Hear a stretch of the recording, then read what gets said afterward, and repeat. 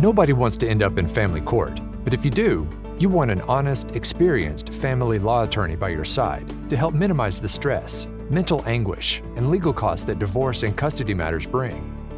Welcome to In Your Best Interest. Texas divorce attorney and entrepreneur Justin Sizemore of the Sizemore Law Firm, entrepreneur Andrea Jones, freelance writer Mary Maloney, and guests share insight on what to expect and how to handle family law matters, the changing landscape of family law, and living the entrepreneur's life. Now, on to the show. From parental alienation to substance abuse to new partners entering the picture, navigating divorce and child custody with an ex can be full of twists and turns, and in some instances, you may even need to take legal steps to address certain issues. In today's podcast, we will discuss a number of divorce and custody challenges and provide insight on how to approach these situations through the process of divorce and custody modification. All right. Well, welcome everybody to this episode of In Your Best Interest. We're going to be talking a lot about custody modifications today and why you would need to do that and when it's appropriate. So Justin, before we dive into specific issues, can you just explain a little bit in general how the process of divorce and custody modification works? Sure.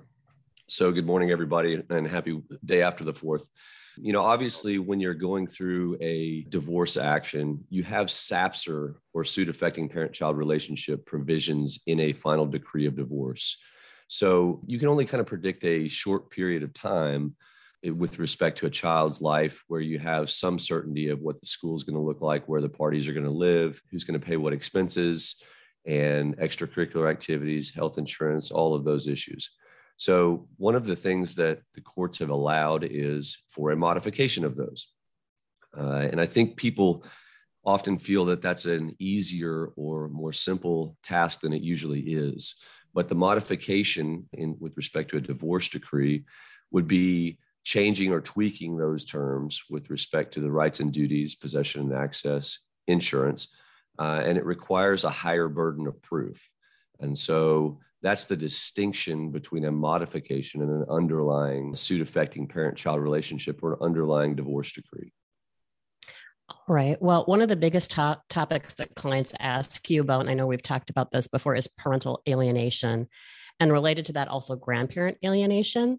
Can you explain what constitutes parental alienation and how you approach those issues with clients and when a custody modification might be warranted when alienation occurs? Sure. Unfortunately, alienation is a very common theme, and we've talked about this before, but it's a very common theme that occurs when two parties just can't put the child first.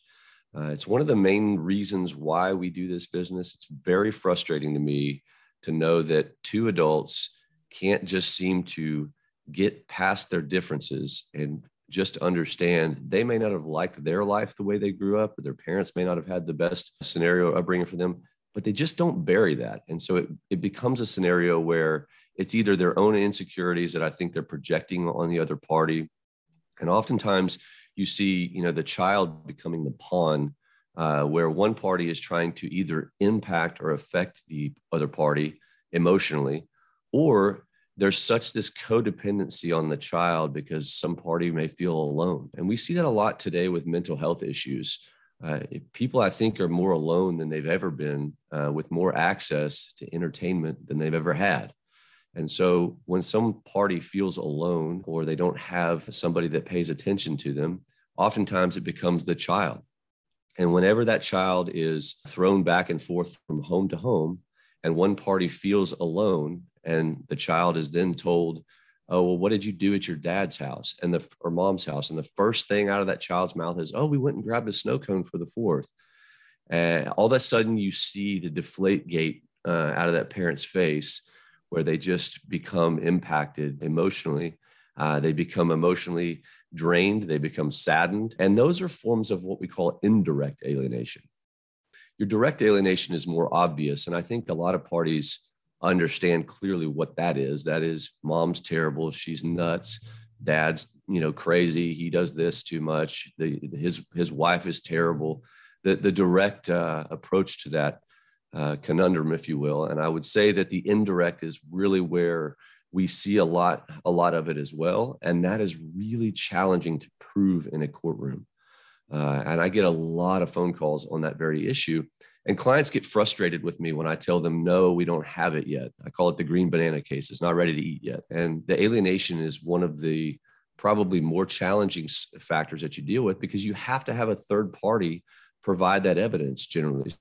So it would be in the form of a child counselor, a home study, or various other avenues other than the child's testimony to back up the evidence in a courtroom to get to the burden of what we call clear and convincing evidence, which is the burden of proof. Can you, Justin, also briefly touch on grandparent alienation? Because that's also an issue. I mean, grandparents have an interest in their kids, and a lot of times they're prevented from having access to them as well. Is there anything that they can do? Yeah, I mean, I will tell you that courts, you don't see them protecting grandparent alienation. You don't really hear those two terms interchangeable as much anymore because of a case called Troxel, which basically said that being a grandparent is a privilege and not a right. And the difference there is, you actually have to show that there's an impediment to the emotional health, safety, and welfare of a child or of the grandchild for that grandparent to have standing or the right to even bring a case to court. And so, you don't really hear as much about grandparenting because you're seeing more of a scenario where the grandparent, if they were to file suit and say, you were saying bad things about me and I'm the grandparent, the court might just say, well, you should have treated your child better, right? And it's kind of counterintuitive because, you've got this whole, it takes a village scenario. And we're trying to not alienate anybody, but the grandparents themselves don't have as much right or standing to be able to bring those kind of cases unless there's some form of conservatorship attached to them. We do see scenarios where grandparents get thrown into an order or they get included into an order. And I use the word thrown in. I know everybody loves their grandchildren, but some grandparents get thrown into being a parent again, and they may not want to be. Their kids, have a drug issue or an alcohol issue that causes the courts to look to next of kin. And that's when they establish rights and duty for conservatorship. And that's where you can get into grandparent alienation. But generally speaking, you're going to have more of a scenario where they've actually been named a conservator in an order. Gotcha. Well, we were talking briefly about substance abuse there too. And that's another reason potentially where if that substance abuse is endangering the child, that a modification might be warranted. Can you talk a little bit about that and how that plays out in the court system? Yes, especially since COVID, we've seen a massive rise in substance consumption and abuse, right? So, there are people that can materialize and handle certain things differently than other people can. And so one of the big issues that we see with substance abuse is it starts out as minimal consumption, and then it goes to a daily, and then it goes to, oh, I got this and I can handle this. And then there's more and more pile-ons and more pile-ons. And so with that comes the highs and lows that saps your body of the things that, it naturally needs to recover emotionally. And so, and again, this is not a judgment podcast. This is a let's talk about how we get through these things, because we're all humans. And I think there's a big separation of reality and, what the perception of your reality is. I was listening to somebody talk the other day about that. Most people don't really care what the door of your house looks like. They just want to know that it's painted pretty, and what's on the inside of it doesn't really matter. And so what we're seeing a lot now is that masking of what's actually going on behind closed doors. And as such, it turns into a scenario where that substance abuse becomes intolerable, where you need to actually do something about it. And again, the challenge with these things are not mommy and daddy went to 4th of July and so had too many beers over the weekend. It's where you can't function. You're losing the ability to ever be out in public where it's not embarrassing, where there's not some yelling, some serious things that impact a child. And I say that not to excuse bad behavior when you overconsume. We're adults, and sometimes we just kind of forget, hey, that's not going to be a good thing for our child to see. I mean, and again, I'm not casting judgment. I've been guilty of that myself. So, but at the end of the day, what's important is that when it becomes a situation where everyone around you, your family, your wife, your husband, your friends, everyone is telling you these things, what ends up happening is at that point, you need to start to say, if you're going to protect this child, all right, this person absolutely has lost control, and I've tried to regain some of that, and they won't do anything about it. They won't cut back on this, or they won't go from hard alcohol to, whatever it is, or maybe it's drugs or whatever the scenario may be. And so at that point, you've got to go, okay, well, if I leave the child in this person's care, is the child going to be endangered because the parent is not alert enough to care for those actions? At which point you're going to need all those people that have been complaining to get in your corner and go and say those things. The challenge you get a lot of times is those people sometimes are the parents of that person, right? And so they're all in this, let's get together and have an intervention until they have to go to court for their poor baby child, right? Or maybe they're afraid that they're not going to see their grandchild. And so gathering this evidence is not always easy. Your best form of evidence, is generally the recorder on your phone, the camera on your phone. But the challenge that I see mostly is everyone that pulls out the recorder thinks that whatever they're saying is just clairvoyant and wonderful, and it's absolutely beneficial to the child, and they're giving good guidance to the other parent. And usually they're attacking the other parent, right? The thing I see is them wanting to gather the evidence where there's a child sitting right there and a party is doing something absolutely asinine. And instead of getting the child out of that scenario, they're just sitting there recording the child. And they think that the court's going to go, wow, that was so great that you showed me that. I'm so glad I got to see that. No, they don't. They say, hey, what are you doing not getting your child out of that environment? And we all know that you have plenty of opportunities to gather that evidence when you have somebody that's involved in activities that are that bad enough to go have to hire a lawyer. So try your best to make sure that that child is not present for that timing. You can certainly tell the same story by just showing that you got the child out of there. And you can certainly tell the same story when you record them 2 or 3 other times when the child's not present. Absolutely. Andrea, you, as a client of Justin's, you went through a lot of custody challenges with your ex. Can you kind of talk about how that process worked for you when you were trying to deal with different issues with custody and child support, and how Justin helped you down those paths? Sure. So I think the most important thing, Justin touched on that a little bit, and I think it's very important to repeat that you have to have proof, and your opinion doesn't really matter. And I said this before in other podcasts, you have to take yourself, or try to take yourself out of the occasion and just look at the facts. And only if you have enough proof does it even make sense to go to court. And we've seen over the years, Justin turns a lot of people away, and they're confused and is like, why? I think I have the evidence here. And he tells them, like, we don't have enough evidence, and it makes no sense to waste your time and money to go to court. He told me that before too. When you as a parent get upset and you look at the situation, you think this is enough, and it might not be enough. So I think the most important thing is, yes, you have to have the proof. Justin touched on that, how to get that proof. And then I think the other issue is to really get people on your side. I had that too. There was alcohol involved and driving drunk with the little kids in the car. How do you prove that, right? So the other people that are at a party should take the key away and say, you have your kids here, you should not be driving. But oftentimes if it's your best friend, they don't do things like that. So even friends and family, instead of just really looking at the kids and thinking about the kids, oftentimes think about themselves and their friendship or the family, and don't really think about in what situation they put the kids if they allow those kind of behaviors. And modification, I have to say, is not an easy process. I mean, when it comes to child support or anything, if you want to go back, want to enforce something, or you want to modify something, it really you have to have the proof, which is also a good thing. You don't want to take kids out of an environment or a situation that they're in and used to just because the other parent did one time something stupid or said something stupid.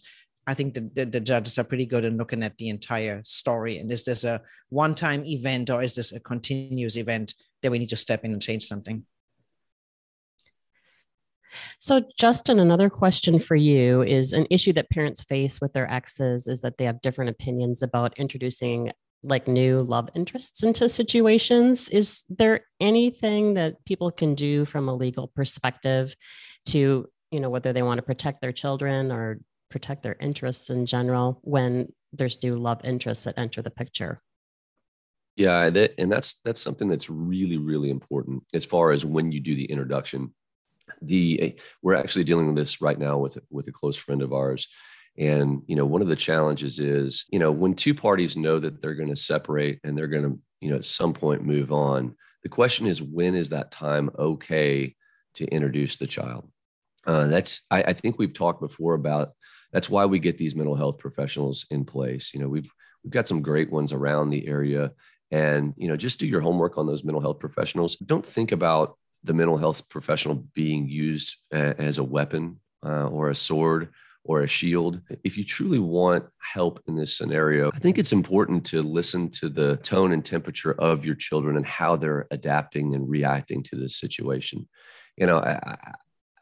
As far as the courts are concerned, you will see them enter into what we call temporary restraining orders, which become injunctions, which have prohibitions about time that you can bring a third party with whom you have an intimate dating relationship around the child or children. And usually that's at nighttime. Okay. And I think that's kind of just a really ridiculous thing to be thinking about, that during the daytime, it's okay to bring this third party around when the child's most alert. But when the child's asleep until 8 a.m., all of a sudden, because there's the connotation of intimacy there physically, that's going to protect the child. And I see people really take advantage and abuse that one provision in and of itself. They'll go so far as to, I've seen baby monitors where they go next door and they leave baby monitors in the house. Just really stupid ways to handle this situation. So, but yes, the courts have injunctive language. I want to use this opportunity, though, to tell parents, please, please, please don't think about yourself in this scenario. Your child is trying to adjust to the concept of two parents separating and the thing that is supposed to be their stability arm being ripped out from under them.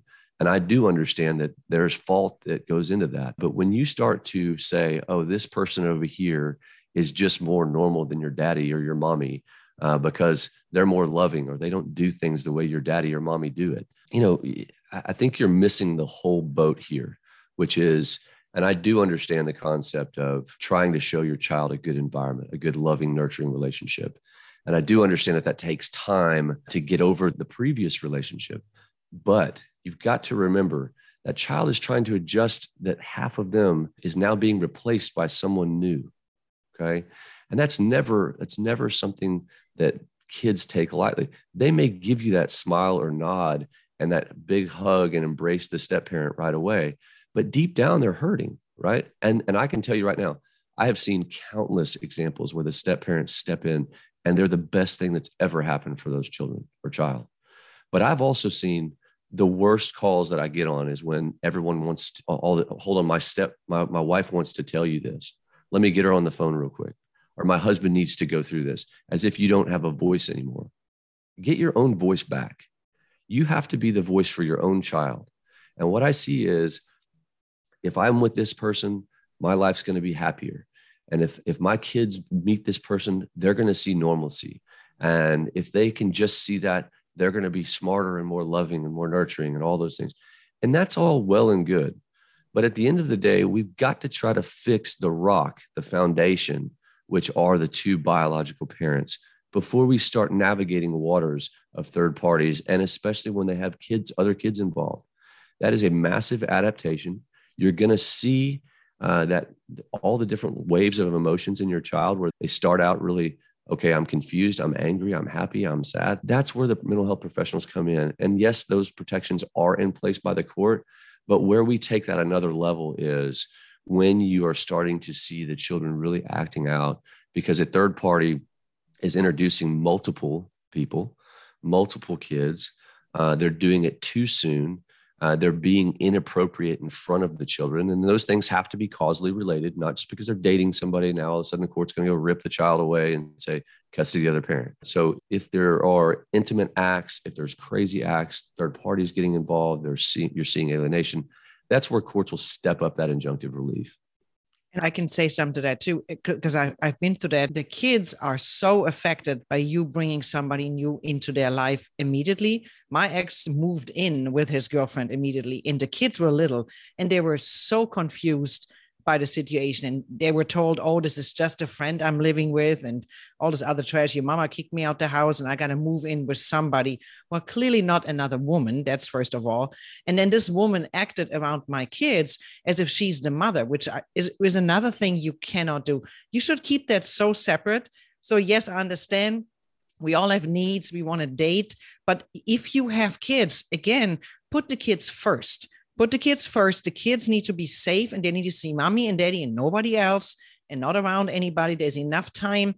I could not imagine back then to be away from my kids because I was this super mom and could not imagine that my kids would be with somebody else for the weekend. There's somebody else, my ex-husband, that I was not with them. And I remember Justin and his mom back then also telling me, you will need that time and you will enjoy that time. And guess what? Yes, you did. Because there are weekends when you don't have the kids or days in a week where you don't have the kids, where you can live out your life and go dating and do all those things. And when you have your kids around, you should be mommy or daddy and focus on the kids 100%. And that effect is, it's long lasting. And a tip that I have for step parents too is you will never be mommy or daddy. You will never replace mommy or daddy unless they're like entirely out the picture and you step in. Be careful and be aware even what you do around the other parent and how you handle your kids. I have very high respect. I'm remarried now and we have together 8 kids. We didn't introduce the kids until a long time. We were not around the kids for the longest time. They had no idea I was dating for the longest time. And then years forward, we got married, remarried. I have very high respect for the mother of my stepkids. And I have never, ever, and would never act like the mama around them. This is still the mother. So there is no kissing and hugging and all that stuff in front of the stepmother, because there's, again, you're pushing buttons. That's the mother. And she should be treated like the mother. And if I'm with my husband, we going somewhere, I have that respect. This is the mother. I'm the stepmother. I take myself back. I don't get involved in those conversations. Yes, I'm very outspoken, as you all know. It is hard sometimes, but you are not the biological parent, and decisions should be made between the two of them, the biological parents, and you take yourself back. Behind closed doors, you can talk to your partner about your input and what you would like to see. But in front of the kids, there's mommy and there's daddy and nothing else. And I see so many parents making those mistakes, and it's heartbreaking to see that. You can wait. I mean, you have the whole life in front of you, but if you have little kids, why in the world, after a few months, sometimes weeks, do you bring that other partner into their life and say, oh, this is mommy's friend or this is daddy's friend, and be nice to them and all that stuff? That is not necessary. Use the weekends and weeknights you have where you don't have your kids, and then don't go somewhere where you potentially run into your kids or your ex-partner. Go someplace else, enjoy your life then. But the other times, you put those kids in the world and you have a job to do. So be a parent, be a good parent, and put the kids first, and don't put your own stuff first. Then you can't be a parent. I'm sorry. I see this all the time. I get so upset when I see those kissing and loving and, oh, this is mommy's new love life and daddy's new. And then on top of that, like Justin said, introducing over and over new people. I mean, those substitute partner that you have because you need one right away, and then that one is gone after a few months, and here's the next one, and the kids have to get used to that one. No, you should only, in my opinion, introduce somebody when you feel like this is potentially your next partner for a long time. Then the kids should even meet them. Otherwise, keep them so separate. I get so upset. So one of the things that's most frustrating that I see with respect to what Andrea just said is this whole morality clause that's put into a decree. And keep in mind, they called it a morality clause. Okay. There's separation of church and they called it a morality clause. And so I think that's really important because it's just being a decent human, right? And one of the things that I get frustrated with are when some courts don't take that seriously, when they don't take adultery seriously, and they don't take introducing a child or children to a new party seriously, because they've heard so much bad stuff that I think they get numb to these scenarios. But it's really harmful to children, and it's a slower burn. It's a slower harm. At least when you see that some of the physical abuse scenarios, oftentimes you have a injunctive relief that's immediate, and you pull that person out of the environment, or you have supervised access. These slower knife and pain points of violation of morality clauses, where you're not thinking about the child or children and introducing them, and the court doesn't enforce those immediately, it can be very, very frustrating. And so what I want our listeners to hear is, how do we deal with that when a court doesn't do anything about it? Well, first of all, I would suggest they should, and you need to keep pushing. And sometimes it makes the lawyer unpopular in that courtroom. And the client gets this feel, well, the court's not going to do anything. The problem that we run into as lawyers and clients is that litigation costs money. And every time we have to go back to the trough, it costs money to do that. And if you're a consumer of litigation and the court's just kind of going, well, that's not that big a deal, or you need to kind of move forward. Your ex has moved on, and I haven't heard anything that's really that terrible, as far as the ex. That can be like nails on a chalkboard if you're consuming litigation. And I sell litigation. So obviously I'm speaking from the heart when I say that is very frustrating for me too when I don't get that result. And so one of the things we have to do is prepare ourselves for that very outcome. And that's why I tell clients, until you've got money stored up and you're ready to go to the mat and you've got the ability to expose these things, and it's not easy to do, sometimes you're going to feel like you're wasting your efforts. And so please, listeners out there, please, if you're just trying to figure out how to navigate this, err on the side of exactly what Andrea said. I wish the world had that outlook, because you can just tell from her kids and the way they are. They're all independently successful. They may have had bumps in the road just like we all do, but they're all independently successful and they have good self-esteem. As Andrea just said, it takes the whole village to raise these kids. And if you are going over to a household and disrespecting the step parent, or you're going to a game and you're having to show the ex how intimate you guys are and why that relationship is failing, I mean, come on, that's just ridiculous. And let the other people step in. I think that's the other thing you talked about earlier, that people don't speak up. If you are the friend of somebody and sees that, why don't you step in? Not in front of the kid, but take the person to the side when you're at a party and say, dude, like, really? Like, why did you bring that new woman or that new guy over here? Why in the world are you doing that in front of your kids? You need to be, again, I'm German and we speak our mind very clearly, but you're protecting. Think about the kids in all situations. If you're a friend, a neighbor, whoever, you should step up and say, you guys got divorced. I remember my neighbor back then calling me and saying, like, I'm going to go over there and say something. I was out of town and he brought that woman to my house, sleeping in my bed and all that stuff. That is ridiculous. And she stepped up and she went over there and she raised hell. Be a good person, like Justin said. Have some morale and look at yourself. Would you expose your kids or want your kids to be exposed to that situation? And think about it, and you won't. So go over there and say something to your girlfriend, to your dude that you hang out with, and say, this is not okay. I do not want to see this again. If you do this ever again, don't bring your kids to my house anymore. I mean, whatever, step up. If we all speak up more about those situations where kids are put in the middle and shouldn't be seeing that, then we wouldn't have those situations. But everybody's worried about their friendship or stepping on somebody's toes. When it's about kids, you need to step on toes. Have a voice, say something, and make it stop. Even as a friend or neighbor, you can say something. Don't be quiet. I don't understand. Like, that's just, to me, that's not understandable. The kids should be the focus. They're innocent. They have no word, and it impacts the kids over long term. What are you teaching those kids? Mommy was around 10 years, and now mommy is replaced in a heartbeat with somebody else, and daddy's intimate with this other woman in front of me and kissing and hugging and touching and all that stuff in front of me. What are you teaching that child? A little boy. When you're married one day, you can replace that person. When she gets on your nerves, replace her with somebody else in a heartbeat. That's what you're teaching those kids. And that's not right. I'm sorry. In our society, maybe it might be right. It's not right for me. And you should be saying something. Yeah, especially, and I know we need to kind of wrap this point up, but as far as the entertainment society that we live in now, Mary, as far as, this feeling like I must be entertained right now. I have to have every minute of my day occupied with something that makes me feel good. What we see a lot is that jumping around from person to person. And keep in mind, when we talk about courts getting numb to these things, why do you think they get numb? Mm-hmm. When you hear something and see something that's bad over and over again, your lens becomes a lot broader and it doesn't impact you as much.